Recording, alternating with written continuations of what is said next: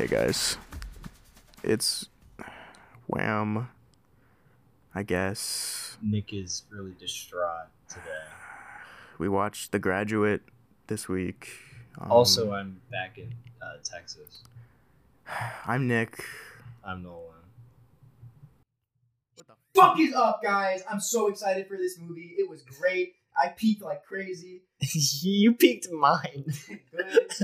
Edit. Welcome to WAM, episode 6. Like Welcome I said, to we watched The WAM, Graduate. Overall, I mean, where do we really start, I guess? Well, I just want to talk a little bit about like the plot of this Yeah, movie. This is known as one of the classics of the 70s. 67. 67. That's 60s. basically. Yeah, I mean, that's basically the 70s. 3 years off, it's legal. Man, 2009 was basically 2012. Anyway, What was the difference between 2009 and 2012? God. Okay, yeah, you're right. Okay, so in 1967, this movie comes out. It stars Dustin Hoffman. I don't remember any of the other names. Soundtrack by Simon and Garfunkel. It's sort of a movie about this man who recently graduated college and got some big reward. He seems aimless in life, and then his mom's Yeah, it's friend, his parents' friends. which is Mrs. Robinson, hits on him. They end up sleeping together, and he's conflicted about that. And then he falls in love with Mrs. Robinson's daughter, and chaos ensues. Yeah, and this movie, it was really funny. I love the comedy. It was really like dry funny. It was dry funny.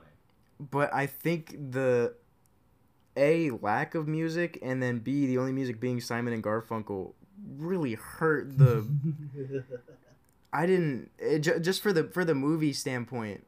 Yeah, It didn't fit with so many things in the movie, and there were so many points where it just felt like we were playing this because this is all we had. And like, it's guys, we just paid for Simon and Garfunkel, we have to use it. That's definitely what it was. To me, that gives it some charm.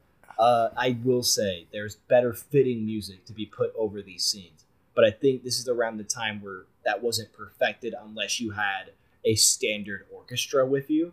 What they tried to do in this is something different. They tried to reach out to a younger general audience with this, especially since this is sort of a counterculture movie. In some sense, Simon and Garfunkel was really sort of attached to the hippie movement, and they thought we could get a ton of hippies in here if we just got them to write and then perform the soundtrack. Yeah, I mean, for the demographic being The Graduate, like for just getting college students in that age range. I mean, they did that right. Yeah, and I'm sure like the branding was like a woman like pulling up stockings. Like that's, yeah, it's gonna get people running in through the door. This is their time's equivalent to Grown Ups 2. Don't say that. That's not good. No. That's what raunchy was in the 60s. Grown Ups 2 was not like a good what a keystone of cinema. I don't know. I don't think the deer stealing that wife's bra was like important. I don't know what list you've been on, but it's this. It's The Godfather, Parasite, yeah, Grown Ups 2. See, I thought it was fucking Moonfall. I don't know. It's Moonfall. Nut Job 2, Grown Ups 2. Nut Job 2. What did we say last? Oh yeah, soundtrack. We were talking about the music. Yeah, just overall. I mean, like at the end when when tensions were rising and everything, and he was like speeding around, it was just fucking Simon and Garfunkel, and like it just didn't fit at all whatsoever. No, it didn't. And it took the wind out of my sails for a lot of the movie. But aside from the music, I really enjoyed it. I mean, aside from the music, you did enjoy it. But I need to emphasize how much just loud your hatred for the music was. I hated the music a lot. When he's there's a scene where he's going after Elaine, which is Mrs. Robinson's daughter, at her college, and he's just trying to find her throughout it and try to catch up to her while she's kind of avoiding him. And there's a pause in music, and then it always goes back to the same song, Scarborough Fair. And every time it was sort of like Nick's in pain. Nick's like disintegrating in front of me. And then the music would stop, and he would have a minute to catch his breath. And then it would go back, and you could see him sink in his chair. in disappointment. It was so, it just hurt. It was like I was just getting stabbed. It just wasn't okay at all, man. I think this movie did suffer from some pacing problems, but I can't point at where.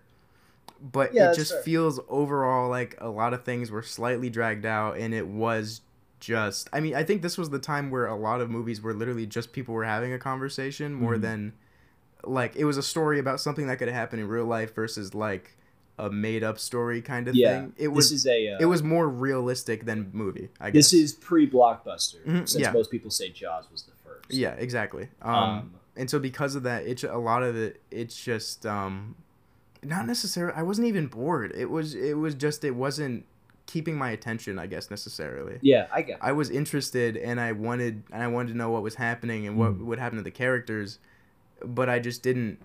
It was just a little slow, I guess. I'll say, I think the main part of that gets us is we're not used to that much in between space. And what I mean by that is there's scenes where there's talking, we're learning stuff about the plot, and we're interacting with these characters. And then there's in between scenes that sort of establishes the tone. There's him driving to these locations, especially because there's a big emphasis on his beautiful foreign car. It's a Alfa Romeo Bean. It looks so, what do you mean? Oh, I love it. It looks like an oval. I mean, it does look like an oval, but I love my ovals. Yeah, there was a lot of emphasis. I didn't think about that. There was just a lot of him fucking driving around, where you saw him going to the places a lot. Yeah, which I didn't think about. But yeah. And then this also was established with montages, especially once we establish his connection to the affair with Mrs. Robinson. Right as we establish that they've started a relationship, we see a large montage of him either at a hotel having sex with her, or he's at his pool sort of aimlessly floating around. Yeah, like kind of daydreaming about having sex with her. Daydreaming and sort of just like... It's... Well, what do you think he's thinking in that? Because I don't think I have the same opinion as you. I think he was thinking about, I think he was having like his little inner conflict with helping this woman cheat on her husband, Mrs. Robinson. But at the same time having the like, whatever, fresh out of college, whatever, this cougar is chasing him. Like, this is sick kind of feeling, I guess. Because he was, like when he jumped in the pool in one of those scenes, he had like a big old goofy smile on his face. And that's what made me think that. Huh. And then it would cut immediately from like him in the pool like that, or him like leaning back to the night again. Mm-hmm. So it made me think that he was like just picturing about the night in his head, and it just happened to be weeb. Oh, and that's where we had all the really great transitions with the backgrounds. Every time we would get to either location, it would have him lying his head against something that was the same fabric, or charcoal gray. Yeah, it was like a bed, headboard, and then like a pillow, and it was like 3 or 4 times. We would do a zoom in of his face, and then once you cut to the next shot, he's still on that sort of fabric, but he's now at a new location. Yeah, so he hasn't moved it. It was really, really seamless. I love for the age of the film too. That's really impressive because that's like that. At that point, that is art because they have to go frame by frame and literally like look at this physical piece of film and match it up. Versus now, I mean, we can do it on our computers, but I think that's a whole different. I don't know if they necessarily transitioned by fading it. I think it was just a hard cut. Yeah, I think it was hard cuts. It was literally just I think it lined up. Perfect. You're gonna imagine he's in this location because that's what we just showed you, and then we're gonna trick you. It's gonna be a different place. Yeah, exactly. I think, but it was just done really, really well. Mm-hmm. That was one of my favorite parts of the movie. I think I don't remember why this movie specifically was like the whatever film class go watch this for homework movie. Yeah, I think it was for the camera work. It might have been for the camera work. I think it's. I think a lot of people point to this as a sign of the times because this is around the time where, oh my God, Miss Kathy, my professor in film history class, would be so angry at me now that I don't have this memorized. Don't name drop your teachers. That's weird as hell. I love Miss Kathy. That's that's weird as hell. Don't name drop. I'm cutting that out. Don't. Just for like people, you shouldn't. Shouldn't do that. Your teacher at school. If you met her, you know she's okay with that. But it's okay.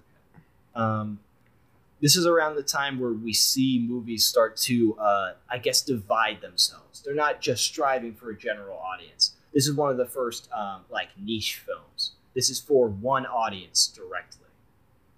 I don't think this is niche at all. No. Not like super niche. It's about an affair. No, I know it's about an affair, but what I'm saying is this isn't necessarily a film that's trying to market itself to everyone.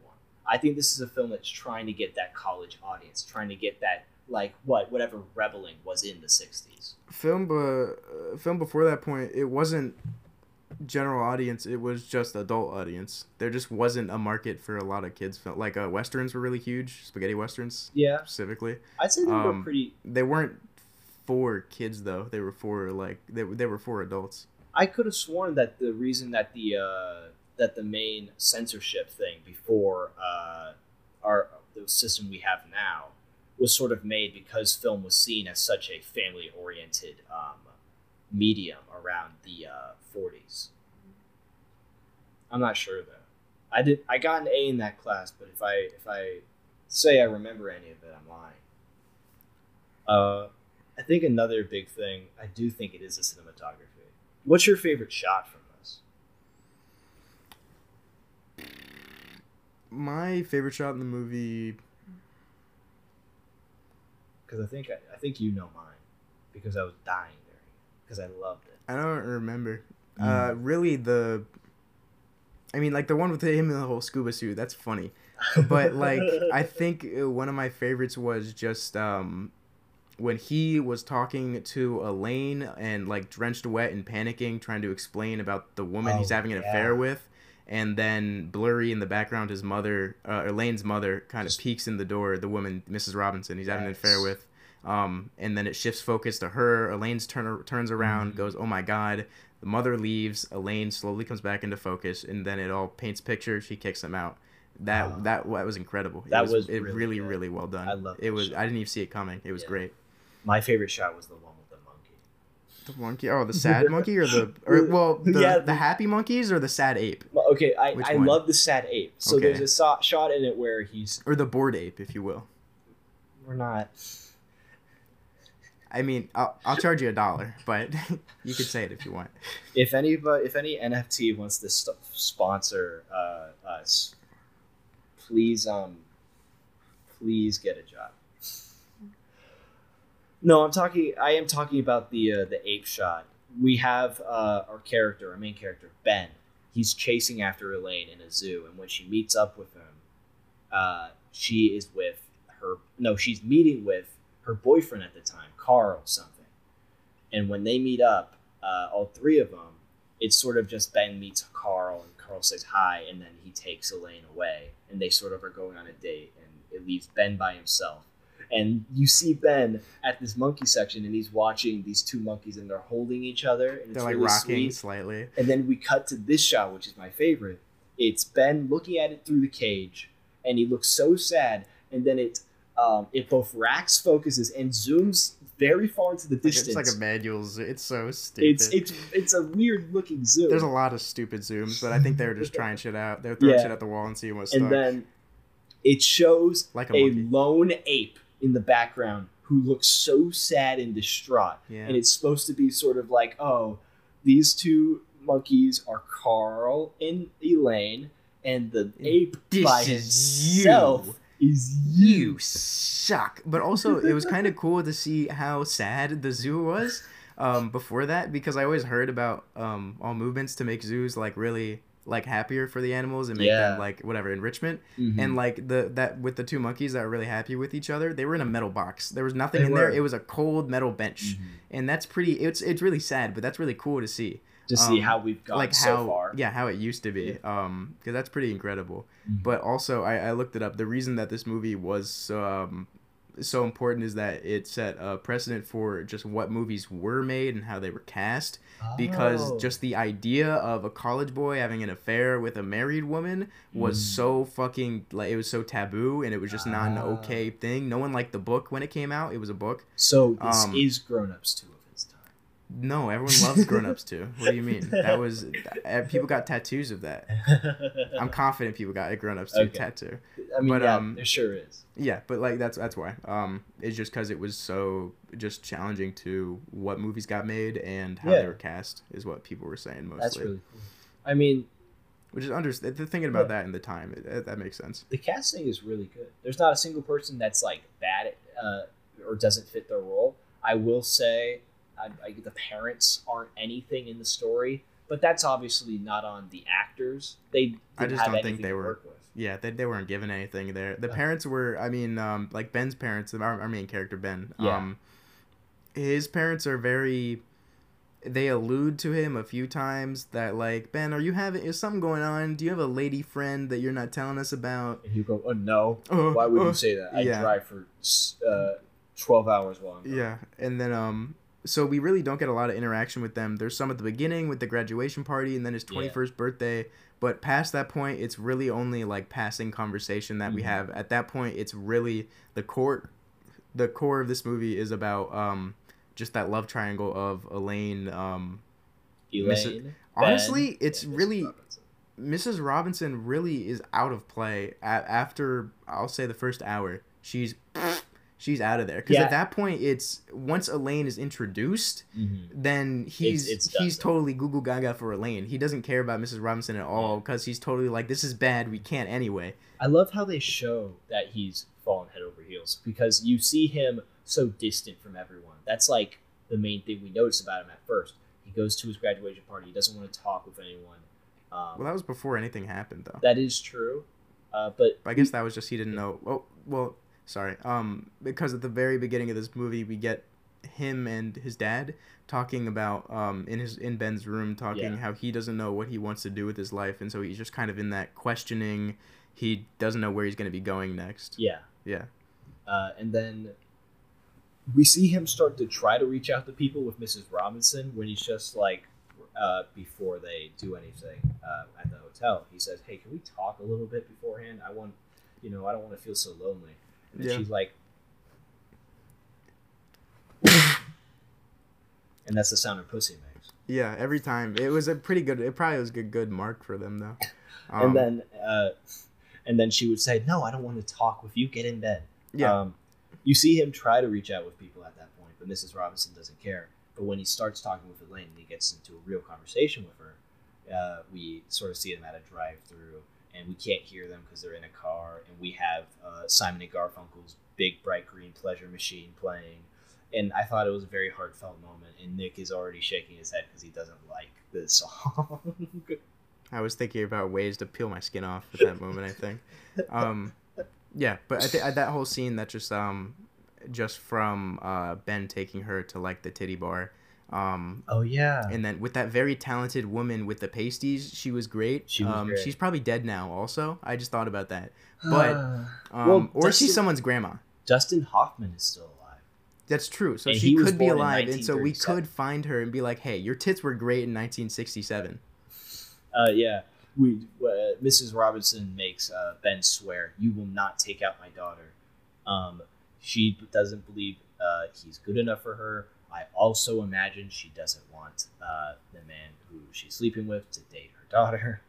I think that's a pretty good role to set. She just doesn't want to share him. That's all it is. Yeah. That's what I thought it was going to be. But then it was just like we didn't get an explanation. It was just like, don't see my daughter. I don't know what it is. I think she took him because he's a little bit of a coward. So she was like, he was good to sort of have as an affair. I mean, she doesn't want that quality for like, her son-in-law.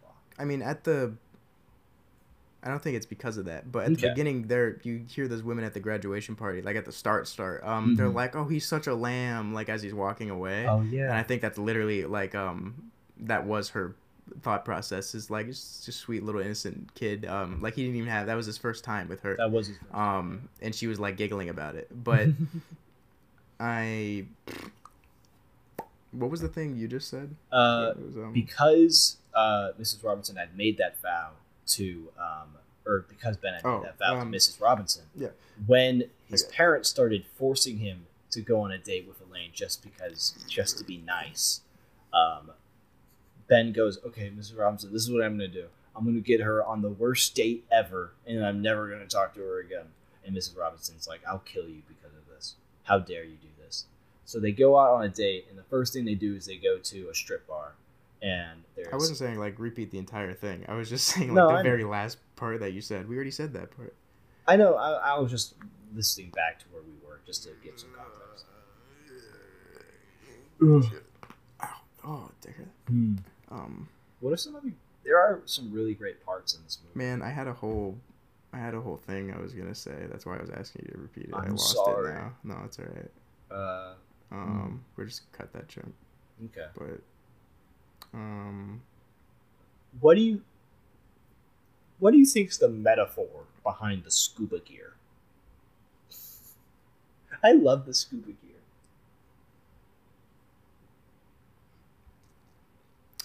I think that when Ben goes into the water deep down and then he tries to surface back up, his father pushes him down. I think that's all just symbolism for Ben trying to break out of his shell and be his own person in a relationship. But, you know, the father, the parent, that Mrs. Robinson, is pushing him back down into the water where he still can breathe and do everything fine, but everything is distorted around him and he's not exactly there. And then he probably gets out and, like, jacks it, and that's probably something with Elaine, but, you know. When did you get your PhD? What? Yeah, dude, I forgot that you can do that really well. If I ask you Bullshit? to do, Yeah. if I ask you a stupid question, you're always going to bring out a really good stupid answer. I forgot that you can do that. But that whole bit was just when on his 21st birthday, Ben's dad gives him scuba gear, and he's like the whole family's outside, and he's like, all right, guys, this young man's gonna come out, and Ben doesn't want to, and he's like, you're disappointing them, and then it's just this long drawn out like POV shot from inside the scuba gear of him like walking out to the pool slowly, and everyone looking at him. His dad's talking to him. We can't hear anything. All we hear is like a. It's so good. Oh my gosh, I think my favorite part there. Okay, where's Berkeley? Because they're near Berkeley, right? I don't necessarily know, but what I noticed is they use the scuba gear in the pool. That's it. Yeah, it never shows live up again in the near movie. the ocean? Does he have an interest in scuba-ing? Because he got a journalism reward, I think, didn't he? I think he was something in journalism. But I don't know. The start of the movie was a mess because there were so many people talking. And it's mostly just to establish, he really doesn't like talking to people. California. Berkeley's in California? Okay, well then maybe scuba gear might come in handy. He still never went to the beach. He still never went to the beach. He could have. Maybe that's what they were doing at the end. He could have, like, stalked on Elaine with his scuba gear in that, like, 5 minutes he was just stalking her to get married. And then it worked. It worked out for him, so I don't get that. But yeah. Oh my gosh. Carl. My favorite part about Carl, which is barely on screen, he's just sort of the rivalry that happens at the end, where Elaine's thinking of marrying two guys. It's either going to be Carl or it's going to be Ben. And Carl gets picked just because, at first, or mostly just because he slept with her mom. And also because at some point, Mrs. Robinson tells not only Elaine, but Mr. Robinson that Ben had raped her to try to take all blame away from herself. But my favorite thing about Carl is he has this sort of group around him. He's in some sort of fraternity. And as we noticed, everyone in that fraternity looks like Hitler Youth. Yeah, they were all blonde hair, blue eye. It was really weird. They were all like bowl cuts and tan. It was very, I don't know. It was really off-putting because I just didn't expect it at all. They were like carbon copies of each other. He has to go to the fraternity to find out where the wedding is so he can interrupt it with a beautiful scene. But you just see him going in there like, hey, can you tell me where this guy is? I'm supposed to be there. And then they just grab more of each other and say, hey, where's Carl? And then we're all in the shower and stuff, and they're all just yelling at each other. And then on the, like, when they're leaving, one of the buddies of Carl is like, hey, tell him to save a piece for me. And they're like, ha ha ha, of the cake. and I so wasn't they're like, talking about his yeah, fiance. they're insinuating that Elaine's a whore, and I think that's quite funny. But then also, why was that guy showering with? He had the option. There was a curtain. He just didn't close the curtain. Pride. No, I don't. Pride. No. What if he had poop ass? Everyone would have saw that.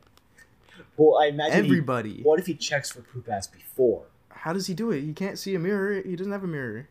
You hand it. So, you got to do a check every once in a while. Yeah, you stick. Why do you have all these white note cards in your pocket? Shut up. Speaking of like stupid answers, or I guess just like being bullshitting on the fly. One of my favorite scenes is when he got to Santa Monica or Santa Barbara, where he knows the wedding is, and he goes through the phone book there at this gas station, and he's flipping through it, he's tearing out the pages, and then he gets on the line with the doctor who is Carl's dad, and some receptionist picks up, and she's like, "What's going on?" And he just goes, "I am the doctor's brother, whatever, Reverend Smith." Yeah, Reverend Smith. I need to get there ASAP. I'm delivering the eulogy or whatever. Yeah, I'm the priest at the wedding, whatever it is. Yes. And I forgot where the church is. And then she's like, "Oh, check this one." Yeah. He said, "Awesome." And then he just goes up to the gas station clerk who overheard that and says, "Which way to this street?" Where's Allen Street? Yeah. That way. And then he just rushes off. Yeah, he what does kind of car is it? It's an Alfa Romeo, and he just jumps over the door, it's convertible, so jumps into the driver's seat, and as he's doing that, the guy at the gas station just is like, "Do you need any gas, father?" As he's like peeling the fuck out. It was so good. The car comedy in this I really love. Well, just like I love how tiny it is, and every time he skirts in and skirts out, it looks stupid. But the favorite shot of mine is they're going to he's on a date with Elaine, and he's dropping her off, and she's like, no, he says, "Do you want to spend some more time together?" And she's like, "Sure, we can go to a bar." So he drives off, and then she says, "We should go to Taft's," which is the hotel where Mrs. Robinson and Ben had been having the affair. And he immediately hits the curb super violently just because he got shocked. And she's like, "Whoa, are you okay?" It's like, "Yeah, you sure they have drinks there?" You think they have a bar? And then as he walks into that hotel, every since he's been going there, Mrs. Robinson before just so many times, every single attendant at the hotel is like, "Good evening, sir. Mr. Nice to see you, sir. It's good evening." And then this really small guy with a really high-pitched voice just walks by. He was really fucking funny. Yeah, that was so funny. Every movie, this is an opinion I'm always going to have. Nothing will change this opinion of mine. Every movie is better if there's a really short person in it at some point, unexpectedly. Like Mini-Me. Mini-Me. I think at some point nobody knew about... God, I'm blanking on the name. Justin Bieber? Yeah. Justin Bieber. Sleeper. I was thinking of Willy Wonka and the chocolate people. There's so much nothing in this movie. Like, not nothing, but there's so much... It's not exactly something I can talk about, you know? I think we've talked a lot about what there is to say. The big thing about movies that are around this time is there's less production going into it as we would nowadays. This was very much... like a camera and a microphone kind of camera, microphone. There was some lighting, and we were dogging on the lighting in one scene. It was at Mrs. Robinson's house when they go in her living room.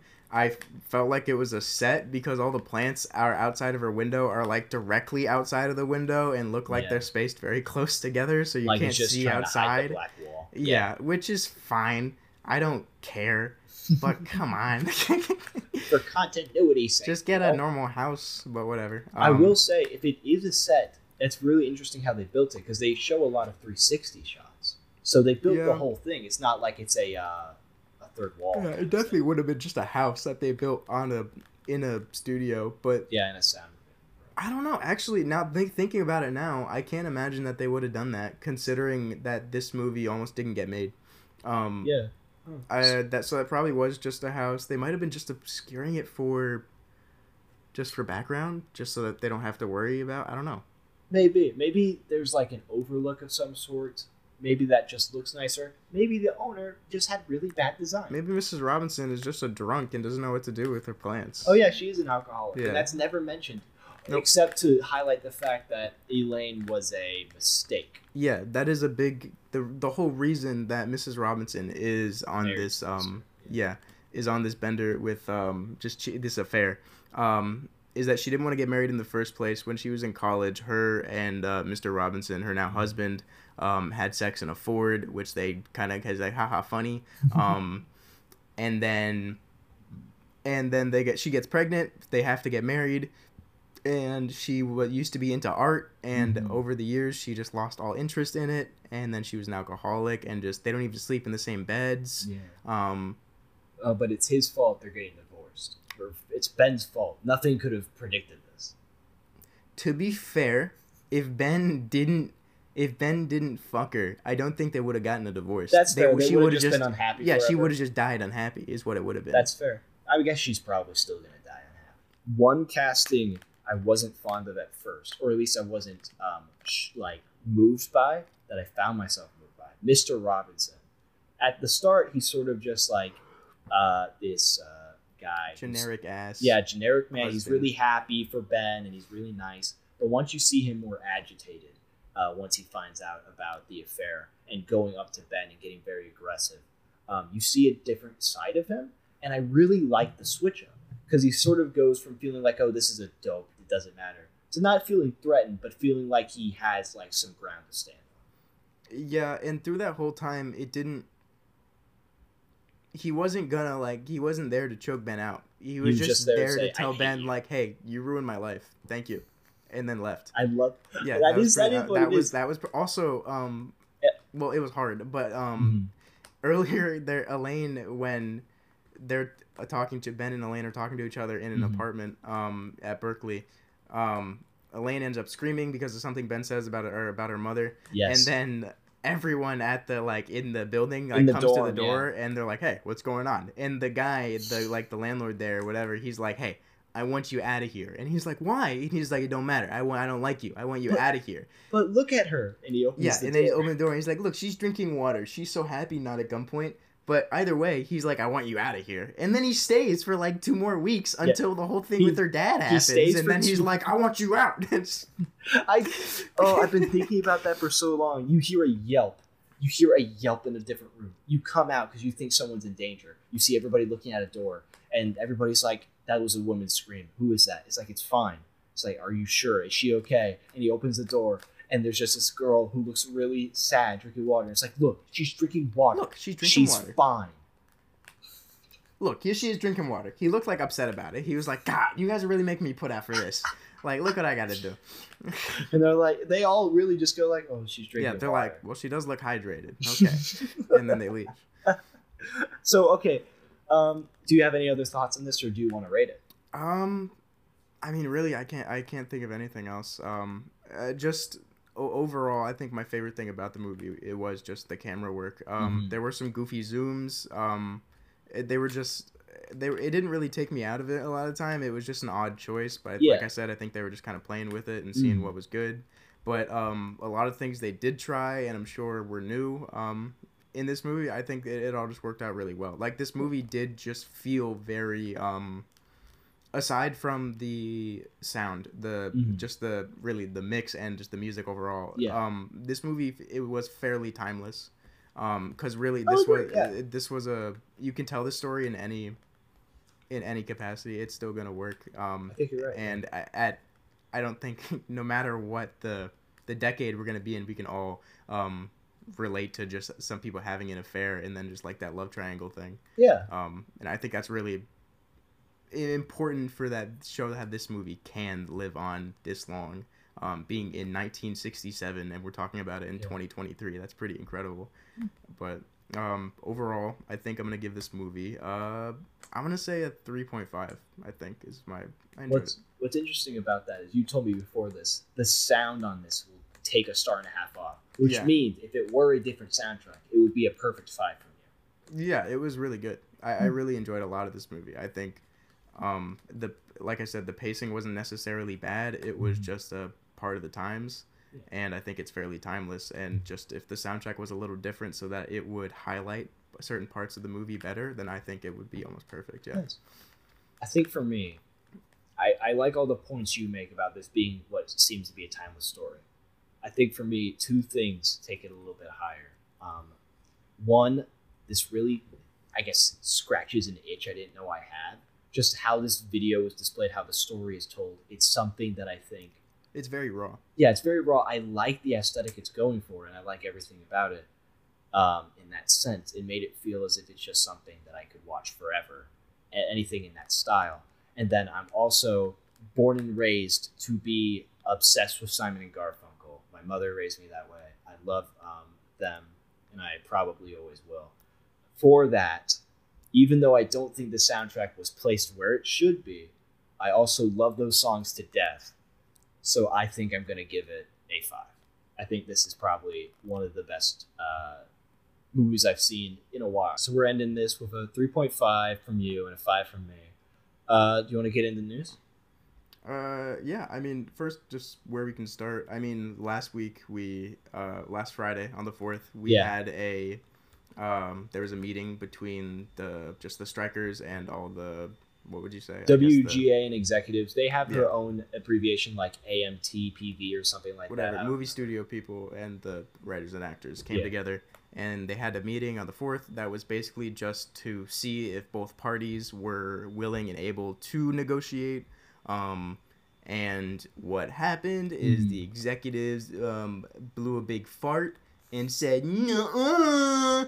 And so now we're going to wait until, what was it, like October? Yeah, or something like that? Executives say for right now that they're going to wait until October to make a deal, hoping that by that time, writers will be out of funds. They're going to be begging to get any sort of deal, one that will be against their interest and not meeting their demands.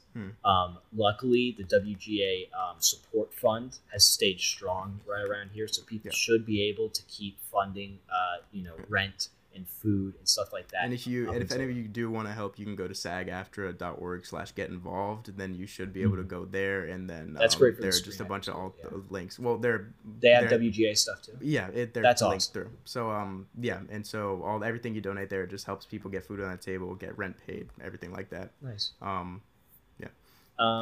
I'm really hoping that this does get solved soon, but I do think this strike is healthy for a lot of reasons. It does show a lot of the Hollywood area, how like resolved and strong actors and writers are, and how they will like fight for what they think is fair for themselves.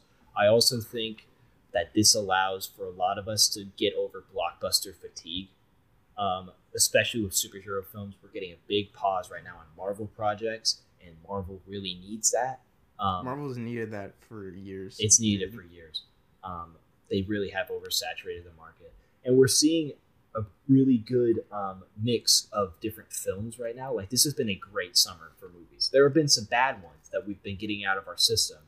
But we got Oppenheimer, we got Barbie, we got Spider-Verse. We've been getting a lot of quality films this summer. Yeah, Spider-Verse was okay.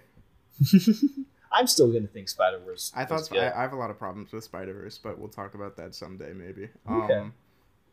I think one thing I think we just need more, not necessarily low-budget films, but lower than fucking $500 billion.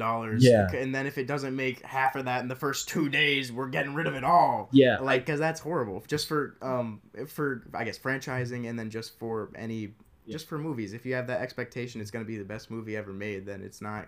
You're never going to have your projects meet what you want. We really should be shooting in Hollywood for probably $100 million or less. Obviously, we have to take into account high budget actors when we talk about that. I mean, people trying to get us too. We just cost a lot too. So I think $200 million for us personally would probably be more around our range. But if people do want to get in contact with us, I think 500 is just a good starting point. Yeah. I think if we're going to be doing a WAM movie, $1 billion budget is really how we're going to start negotiations, but expect it to reach about $2 billion. When it gets into the box office, the $5 you'll make will really pay off for that. So I think that's just basic. And then a lot of the Bulgarians, they will need them, but they'll cost a lot, but it'll be worth it. Trust me. We're not doing a film unless we cast all of Bulgaria. Listen, buddy, I'm not doing this unless I get every person in that sheet. I want your whole country in that call sheet. With just one shot of like a satellite image of Bulgaria count, and we're like, yeah, that'll do. They're in there. But it has to last 30 minutes. Sure, that'll be it. That's the WAM movie. God, that'd be so stupid. But yeah, I'm hoping it does help with just our fatigue and the quality of movies. Last time we had a strike like this in 2007 over DVD royalties. We had really shit movies for a few years, and we also had including the first Transformers. We also had what was it? That spike in reality TV. Yeah, because they couldn't use actors, so they went like things like The Bachelor and all those. That's when those all just took imagine if producers and executives had given into the demands of writers at the beginning of the strike, there would be no Kardashians to care about. Dude, the 2007 writer strikes is probably why like Wipeout was such a good show. Oh my god! You remember Wipeout? Oh my god! I loved Wipeout. I had the Wii game. I had the Wii game too. I loved it. Wipeout was good. We did see stuff like that grow. I wonder how many can we tie that to? Was that American Ninja Warrior? That was a few years later. Yeah, what about you remember on Cartoon Network The Wall? Oh yeah, Hole in the Wall. That was cool. Destroy, Build, Destroy. That wasn't scripted. Dude, what would happen? I guess that wouldn't be scripted. No, because it was technically them just doing like building stuff. They would just be prompted on what to build, but they were just acting like themselves. Is that literally the only reason why there was such a spike in live action content on Cartoon Network? That makes so much sense. But we could also be talking out of our ass. Yeah, but that would make a lot of sense. In my mind, that's what happened. Let me Google when did Destroy, Build, Destroy start? Destroy, Build, Destroy, Do What Will Happen, and Hole in the Wall were around the same time. I remember watching them like back to back. 2009. What? Destroy, Build, Destroy. Oh my god. Let me see. Hole in the Wall. When did Hole in the Wall? Our childhoods are built off of labor strikes. 2008. Oh my god. What was the other one? What did we say? Do What Will Happen. That one might have been scripted. I wouldn't be surprised if that was just like I don't know. 2009. Wow. Action, reality. Yeah, no. Wow. Yeah, so all those I never thought about that. That's totally why we had all those live action shows. That's really cool, actually. But that is really cool. That also destroys a little bit of my childhood. I think that's cool. I think that explains. It's like how you learn how Jesse was supposed to die in the first season of Breaking Bad, but they didn't write that episode because of the writer's strike, so they kept him. That I think is one of the best facts that I learned about the writer's strike. Science. Bitch. Yeah, I love him. That's what he says all the time. What other news do we have? The trailer for The Continental has come out. The spin-off for John Wick. I don't get why they're doing that while also doing a John Wick 5. Didn't... Spoilers. Spoilers if you haven't seen John Wick 4. John Wick dies. Yeah. How? Well... Is it his dog? His dog comes back to life. Well, you've heard of beating a dead horse, right? Are they going to beat a dead Wick? Beat a dead dog. And he comes back as a zombie. I don't believe you. No, of course it's not. Yeah, but what are they even going to do? It would just be his daughter or something? I don't know. I'm sure his wife or something. Does he have a wife? I don't remember.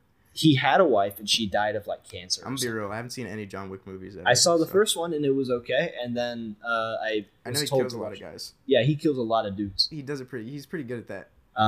Here's one that you'd like. They should name him Mr. Kill. A day ago, this was the news. It was the 10-year anniversary of We're the Millers. Fuck that movie, dude. That movie's so shit. I've been trying to get us to watch it on WAM, but he really doesn't want to. I don't want to watch We Are the Millers whatsoever at all. I'd rather listen to Simon and Garfunkel cemented into my ears than watch We Are the Millers. I like Jason Sudeikis. That's his name, the main guy. And then there's Will Porter, the guy that was in Guardians of the Galaxy 5? No, 3. I haven't seen that either. Oh yeah, you have. It's on streaming now though. I'm down to watch that So with you if you really want. So we could probably wham that one week. What else? Sonic the Hedgehog 3 is gonna film without actors because CG stuff. And Jim Carrey's not acting anymore. So he's not gonna be Eggman. Yeah, that's really Jim Carrey's so good. But He's why great. it kind of sucks his last roles were Eggman. Yeah. That's really unfortunate. That and comedians in cars getting coffee. Well, he was just like batshit on that though, so that's okay. That's just him. But I mean, his actual like role, like that sucks.